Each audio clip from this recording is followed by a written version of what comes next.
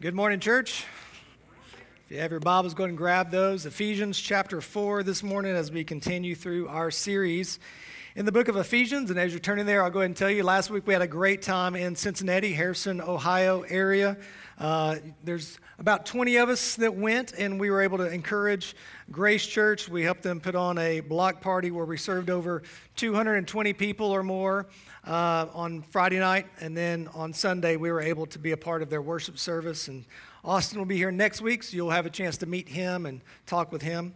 Another thing I want to make you aware of is on August 6th from 5 p.m. to 7 p.m. we do have a volunteer registration and appreciation dinner. As we talk about our ministry in the Lord, in Christ, over last 2 weeks ago and then this morning, we're talking about how we serve and how we serve together. And so let's serve the Lord together. And I want to feed you and thank you for what you do. And it's really hard to order food if I don't know how many people are coming. So if you don't mind scanning that code so that I have a number, that would be awesome. I have about 80 of you that are serving currently that have not done that. So I'm not going to say any names, but there's about 80 of you, so you're not alone. So if you can go ahead and do that. And then most importantly, tonight, we're going to have a very special night. If you've been at Mediview for a long time, you would remember a thing that we used to do during the summer called Secret Church. Anybody remember Secret Church? There was about 5 of you. Good. So what we would do is we would have a missionary come in and speak to us, and we would meet in different locations. And so tonight we're actually going to meet here, and we're going to have a night dedicated to worship and prayer. And Shannon Brown, he's a friend of mine. He is actually a pastor in Hong Kong, and he's going to be here to help kick us off tonight. He's going to talk about the church in Hong Kong. He's going to talk about the church in mainland China. He's going to lead us in a congregational prayer for the global church. And then there's going to be an opportunity for you as an individual or as a family, there is childcare if needed, to go through 4 different prayer stations as a church. So we'll work through the church, not all go into the same one at the same time, but that'll give you an opportunity to pray for Indonesia. As you even saw in the video, it's the most Muslim nation per capita. And so we're going to pray over that, and then we'll work our way back in here, and then Shannon will then talk to us about the persecuted church and how even through pandemics and persecution, he builds his church. And so we will worship the Lord for what he's doing in different nations. And so tonight's a very special night. And then if that doesn't convince you to be here, we will have pizza in the pavilion afterwards. So if that's just icing on the cake there. All right, so Ephesians chapter 4. As we've worked through this, let me go all the way back to Ephesians chapter 4, verse 1. He says, I therefore, a prisoner for the Lord, urge you to walk in a manner worthy of the calling to which you have been called. So as Paul has gotten to this point, chapter 4, he's now made a shift from doctrine to duty. And so what does it look like to walk in a manner worthy of the Lord? Where first was it's corporate. There's a corporate unity. There's a unity that we've been given by the triune God that now we're to visibly maintain as a body of believers. And so to walk worthy means that we walk in corporate unity with one another, that the church glorifies God in the way that it is unified with one another. So our ministry in Christ is to maintain unity. We talked about that a couple weeks ago. Today, we're going to look at grow in maturity and preserve purity. There are different aspects to our ministry as believers. So to maintain unity. How do we do this? Paul in Romans chapter 12, 9 through 18, really gives a clear description of what it looks like to be a believer and to work out this ministry amongst one another. Let love be genuine.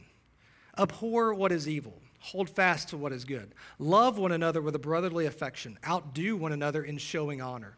Do not be slothful in zeal. Be fervent in spirit. Serve the Lord. Rejoice in hope. Be patient in tribulation. Be constant in prayer. Contribute to the needs of the saints and seek to show hospitality. Bless those who persecute you. Bless and do not curse them. Rejoice with those who rejoice. Weep with those who weep. Live in harmony with one another. Do not be haughty, but associate with the lowly. Never be wise in your own sight. Repay no one evil for evil, but give thought to do what is honorable in the sight of all. And if possible, so far as it depends on you, live peaceably with all. You hear the call that Paul puts on believers that as you engage in a community of believers, you're called to maintain the visible aspect of unity. And so to do that, we must personally grow in maturity. To grow in maturity, you cannot impart what you do not possess. We're called to be disciples who make disciples. And if we're not growing in our knowledge and understanding of Jesus Christ, how are we to impart that on to others? Colossians 1:28, Paul would say, "Him we proclaim, warning everyone and teaching everyone with all wisdom, that we may present everyone mature in Christ." You have a ministry that is to be a disciple maker. As you maintain the unity of the body of believers, you're also called to personally grow in your maturity so that you can impart and preach Him to others. And as you preach Him to others, you also warn others of the failures that are in this world, the things that would try to trap you, and you're going to lead others into a deeper understanding of Jesus Christ. And you cannot impart what you do not possess. So we are to maintain unity, grow in maturity, and preserve purity. Matthew Henry says the way to preserve the peace of the church is to preserve its purity. Jesus emphasized to his disciples that they were to be in this world, but not of this world. You remember this in John 17, his high priestly prayer, as he's praying for those who would believe. And verses 16 through 17, he says, "They are not of the world, just as I am not of the world. Sanctify them in the truth. Your word is truth. As you sent me into the world, so I have sent them into the world." What's interesting about this is not of the world isn't the destination we're striving for. It's where we already are in Christ. We are already separated. We are already different. We are already not of this world. But where is He sending us to? He's sending us into the world. So as we talk about missions this month, we have a ministry that also takes place here as we visibly work on the unity of the body, and also as we grow in our maturity and as we help disciple other people. But we're also called to not be of the world, so we're to preserve the purity that He has placed in us as we go out into the world so that we make a lasting difference. We're a witness to those who are living apart from Christ. It's a call for Christians to live differently than the world lives. It's a call for believers to live with a different set of moral norms and priorities than the world does. It's not a message of legalism or moralistic religious adherence where you dumb down Christianity to a bunch of do's and don'ts. It's a call to believers to live out their new identity in Christ. So today, as we look at our ministry and as I read these verses 12 through 24, we're going to see the unity, the maturity, and the purity that we're all called to in Christ. So let me pray for us, and then we'll jump into Scripture. Father, we do come to you. We thank you, Lord, for your church. We thank you for how you've called us, you've equipped us, you've sealed us with your Holy Spirit. You've allowed us to be gathered together as a body of believers that would edify one another till we would grow in maturity. We would grow in our relationship with you, and so that we would be sent out into a world that desperately needs the truth. Father, I do pray that you would equip us in a way that ignites a passion to see others come to know you. We would not become complacent in our Christianity, but we would pray. We would desire, we would long for those who are lost to come to a saving knowledge of you. That we would be a church that maintains unity, that we would be a church that grows in maturity as you would work in us, but also we would be one that preserves the purity that you've called us to live out. In Christ's name we pray. Amen. Verse 12. To equip the saints for the work of ministry, for building up the body of Christ until we all attain to the unity of the faith and of the knowledge of the Son of God, to mature manhood, to the measure of the stature of the fullness of Christ, so that we may no longer be children, tossed to and fro by the waves and carried about by every wind of doctrine, by human cunning, by craftiness and deceitful schemes. Rather, speaking the truth in love, we are to grow up in every way into Him who is the head, into Christ, from whom the whole body, joined and held together by every joint with which it is equipped, when each part is working properly, makes the body grow so that it builds itself up in love. Now this I say and testify in the Lord, that you must no longer walk as the Gentiles do in the futility of their minds. They are darkened in their understanding, alienated from the life of God because of the ignorance that is in them, due to their hardness of heart, they have become callous and have given themselves up to sensuality, greedy to practice every kind of impurity. But that is not the way you learned Christ, assuming that you have heard about him and were taught in him, as the truth is in Jesus, to put off your old self, which belongs to your former manner of life and is corrupt through deceitful desires, and to be renewed in the spirit of your minds, and to put on the new self, created after the likeness of God in true righteousness and holiness. This is God's word. Your ministry in Christ is to pursue maturity. We are to pursue maturity. To equip the saints for the work of the ministry, we must be also being equipped. We must be growing in our knowledge of Jesus until we all attain the unity of the faith and the knowledge of the Son of God, to mature manhood, to the measure of the stature of the fullness of Christ. So the ministry of maintaining unity corporately is dependent upon pursuing spiritual maturity personally. If we are not personally pursuing spiritual maturity, we will lack in corporate unity. We will lack. So if we claim to be spiritually mature because we have biblical information, if we claim to be spiritually mature because we were raised in church and we know all the Bible stories, but yet we still engage in acts of gossip, we still engage in acts of slander and malice, if we still engage in unforgiveness, if we still engage in immorality, and we still engage in the sins of this world, but yet we claim to be mature in Christ, then those two don't go hand in hand. Because eventually that unity will be disrupted because we will sin against one another. It's like when you have kids in the nursery and you're trying to teach them to share a toy, right? If you've ever served in the nursery and one child gets the toy and another kid wants that toy, you can't sit them down and say, now I need you to be mature about this, okay? I need you to be mature about this.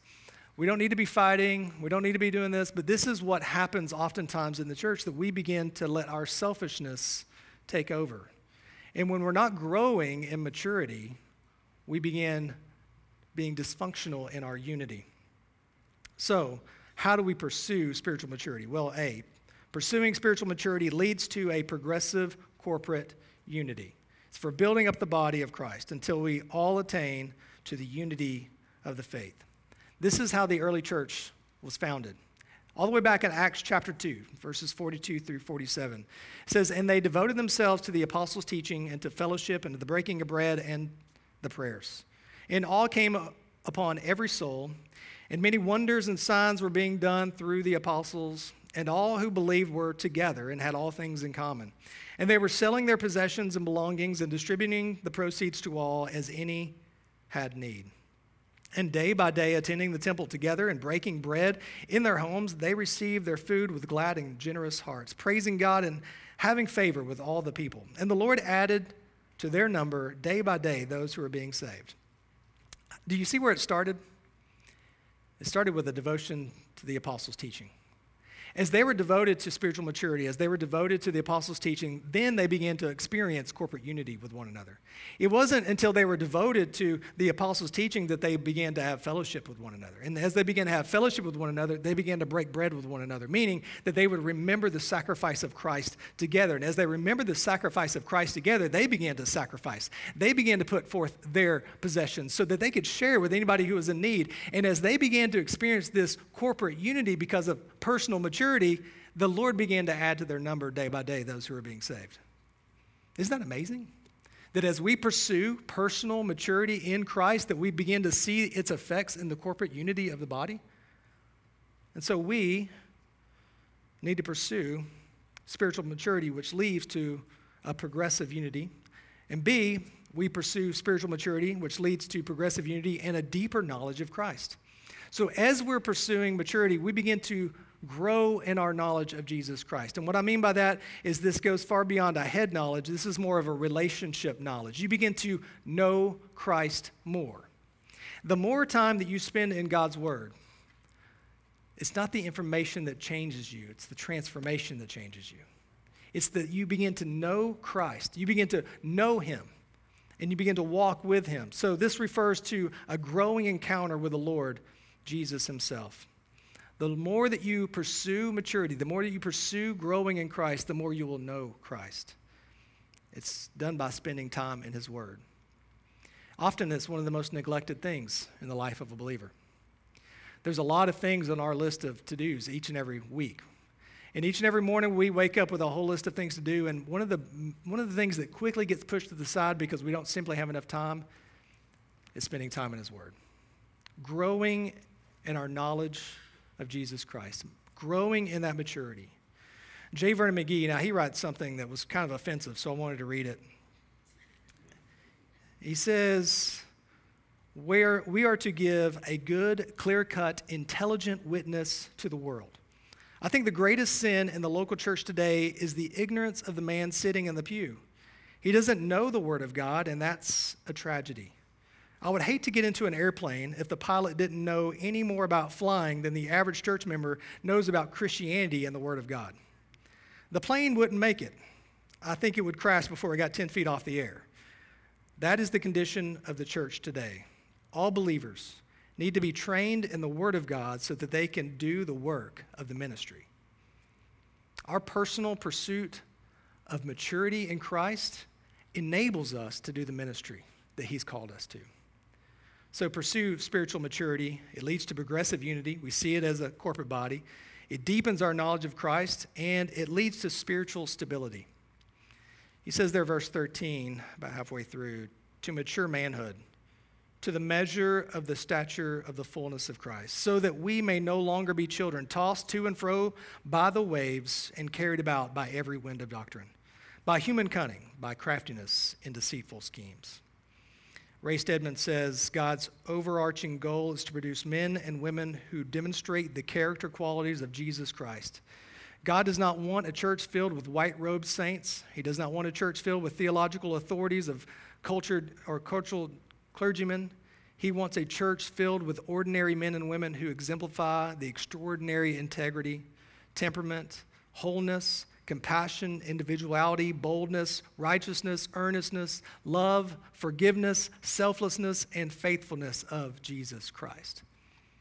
As we pursue Christ, as we pursue maturity in Christ, we see the corporate dimensions of that as it maintains a visible unity of the body. We see that we begin to understand who Christ is more and more. We know Him personally, and as we do that, we are no longer tossed to and fro because the very character of Christ is being produced within us, so it lives out of us. Paul would say in Philippians 3:12 through 15, not that I've already obtained this or am already perfect, but I press on to make it my own, because Christ Jesus has made me His own. Brothers, I do not consider that I have made it my own, but one thing I do, forgetting what lies behind and straining forward to what lies ahead, I press on toward the goal for the prize of the upward call of God in Christ Jesus. Let those of us who are mature think this way. And if in anything you think otherwise, God will reveal that also to you. As we mature in Christ, you know what becomes our focus? Christ. As we grow in Christ, as we mature in Christ, our focus becomes off the things of the past, and we begin to strive towards the future. What really matters all eternity, being focused on Jesus Christ. Verse 15, rather, speaking the truth in love, we are to grow up in every way into Him who is the head, into Christ, from whom the whole body, joined and held together by every joint with which it is equipped, when each part is working properly, makes the body grow so it builds itself up in love. So here's my question. How does the church grow in maturity? By speaking truth in love. It gives you the answer right there. How do we grow in maturity? Truth and love. By speaking truth in love. Literally, John Stott says it means truthing in love. It means your entire life is one of truth and love towards other people. It includes notions of maintaining, living, and doing the truth. Thank God that there are those in contemporary church who have determined at all costs to defend and uphold God's revealed truth, but sometimes they are conspicuously lacking in love. When they think they smell heresy, their nose begins to twitch, their muscles ripple, and the light of battle enters their eyes. They seem to enjoy nothing more than a fight. Others make the opposite mistake. They are determined at all costs to maintain and exhibit brotherly love, but in order to do so, they are prepared to even to sacrifice the central truths of revelation. Both of these tendencies are unbalanced and unbiblical. Truth becomes hard if it is not softened by love, and love becomes soft if it is not strengthened by truth. How do we grow in maturity as believers? By preaching the truth to one another in love. When we encounter one another and we walk alongside one another and we disciple one another and we see that there's something that has creeped into one another's lives and we say, can I share with you truth out of love? Can I hold this up to you like a mirror? Because that's not how you learned Christ. Christ is to be producing in you something different than what you're doing right now. And so we mature when we proclaim the full word of God and his eternal truths to one another in love, when we hold each other accountable to Scripture in love, when we guard each other by the sword of the Spirit in love, when we are continually living and speaking and acting and interacting with one another in truth, in love, not being hypocritical with one another, but genuine towards one another with truth and love. This is the ministry that we've been called to. You've been equipped to do this ministry, to walk alongside others, to bring corporate unity, maintain corporate unity, but also to grow personally in spiritual maturity. Here's the second part. Your ministry in Christ is to avoid futility. Verse 17, now this I say and testify in the Lord, that you must no longer walk as the Gentiles do, in the futility of their minds. You cannot pursue maturity while simultaneously walking in futility. It just does not work that way. Believer, hear this. If you are a believer in Jesus Christ and you've chosen to walk in futility, you're not pursuing maturity. It doesn't matter how much Scripture you know. If you've chosen to walk in disobedience to the Word of God, you're not growing in maturity. The word futility here means of no purpose. It's actually the same word that is translated in the Septuagint as vain. And every time I hear the word vain, I think of the great theologian Carly Simon from 1972. You're so vain. I bet you think this song is about you. Don't you? Don't you? Every time I just think of that. It's the same word. Avoid futility. It's the same word that is used in Ecclesiastes, and where Solomon tried money, he tried knowledge, he tried women, he tried pleasure, he tried everything that this world offers. And what did he say? It's vanities of vanity. It's empty. It's worthless. And this is what he says you should avoid walking in emptiness. You should avoid chasing after the things of this world just like the unbelievers do, because in the end you'll end up with nothing. Isn't this a true description of the world? The world tries to find success and happiness through money, through achievements, through education, through sex, through entertainment, through pleasures, and it's throwing itself at these things, and it's coming up empty. And if you're a believer, why would you follow the same pattern? Why would you walk in the same manner? It says they are darkened, verse 18, in their understanding, alienated from the life of God because of the ignorance that is in them, due to their hardness of heart. They have become callous and have given themselves up to sensuality, greedy to practice every kind of impurity. So don't walk, no longer walk like the Gentiles walk. Well, what steps did they take? You think about this, if you're going to walk like the Gentiles walk, then what's the first step? Well, the first step is to avoid futility by avoiding the walk of willful rejection to God's word. The first step of walking like a Gentile is a willful rejection of God's word. I'm going to reject it. Step one of an unbeliever is to have an obstinate, stubborn, and willful rejection to God's known truth. It says they are darkened in their understanding. What does it mean to be darkened in your understanding? It means that you are incapable of reasoning through things from God's perspective. You're incapable of seeing things God's way because you're so consumed with seeing things your way. And so I see things my way, and that's the only way I want to see it, and so I'm going to take a step in the direction of willful rejection to God's revealed truth. Same thing that happened in the garden. Adam and Eve, they knew the truth. They knew that they weren't supposed to do that, and they made a willful step towards rejecting God's truth. Romans chapter 1, verse 18, this is very similar to this, where Paul writes, "For the wrath of God is revealed from heaven against all ungodliness and unrighteousness of men, who by their unrighteousness suppress the truth." God hates all sin, and he has a wrath towards all sin. Unfortunately, we tend to view sin as permissible when it's us, and we see it as punishable when it's done by someone else. And it leads to ungodliness. It means a wrong attitude towards God. To have a darkened understanding means to have a wrong attitude towards God, and you are darkened in your ability to see things from his perspective. 2 Corinthians 4:4 says, "In their case, the God of this world has blinded the minds of unbelievers to keep them from seeing the light of the gospel of the glory of Christ, who is the image of God." Darkened in your understanding. Not only are you darkened in your inability to see things from God's perspective, but unbelievers love the darkness. Why do they love the darkness? Because they participate in things that they love in darkness. As John 3:19 through 20, and this is the judgment. The light has come into the world, and people love the darkness rather than the light because their works were evil. For everyone who does wicked things hates the light and does not come to the light lest his work should be exposed. Why should we avoid futility? Because one step in the direction of rejecting God's revealed word, his truth, shows that we would rather be in darkness than in light. I'd rather pursue pleasure than pursue truth. Sinners run from the light because they love the sins that they commit in darkness. So that was the first step. What's the second step? Well, avoid futility by avoiding a walk of hard-hearted suppression. So a willful rejection then leads to a second step of ignoring conviction because of a hard-heartedness. So I've decided to be disobedient, and now I'm so far in, I don't want to be told to stop, so I'm just going to ignore conviction.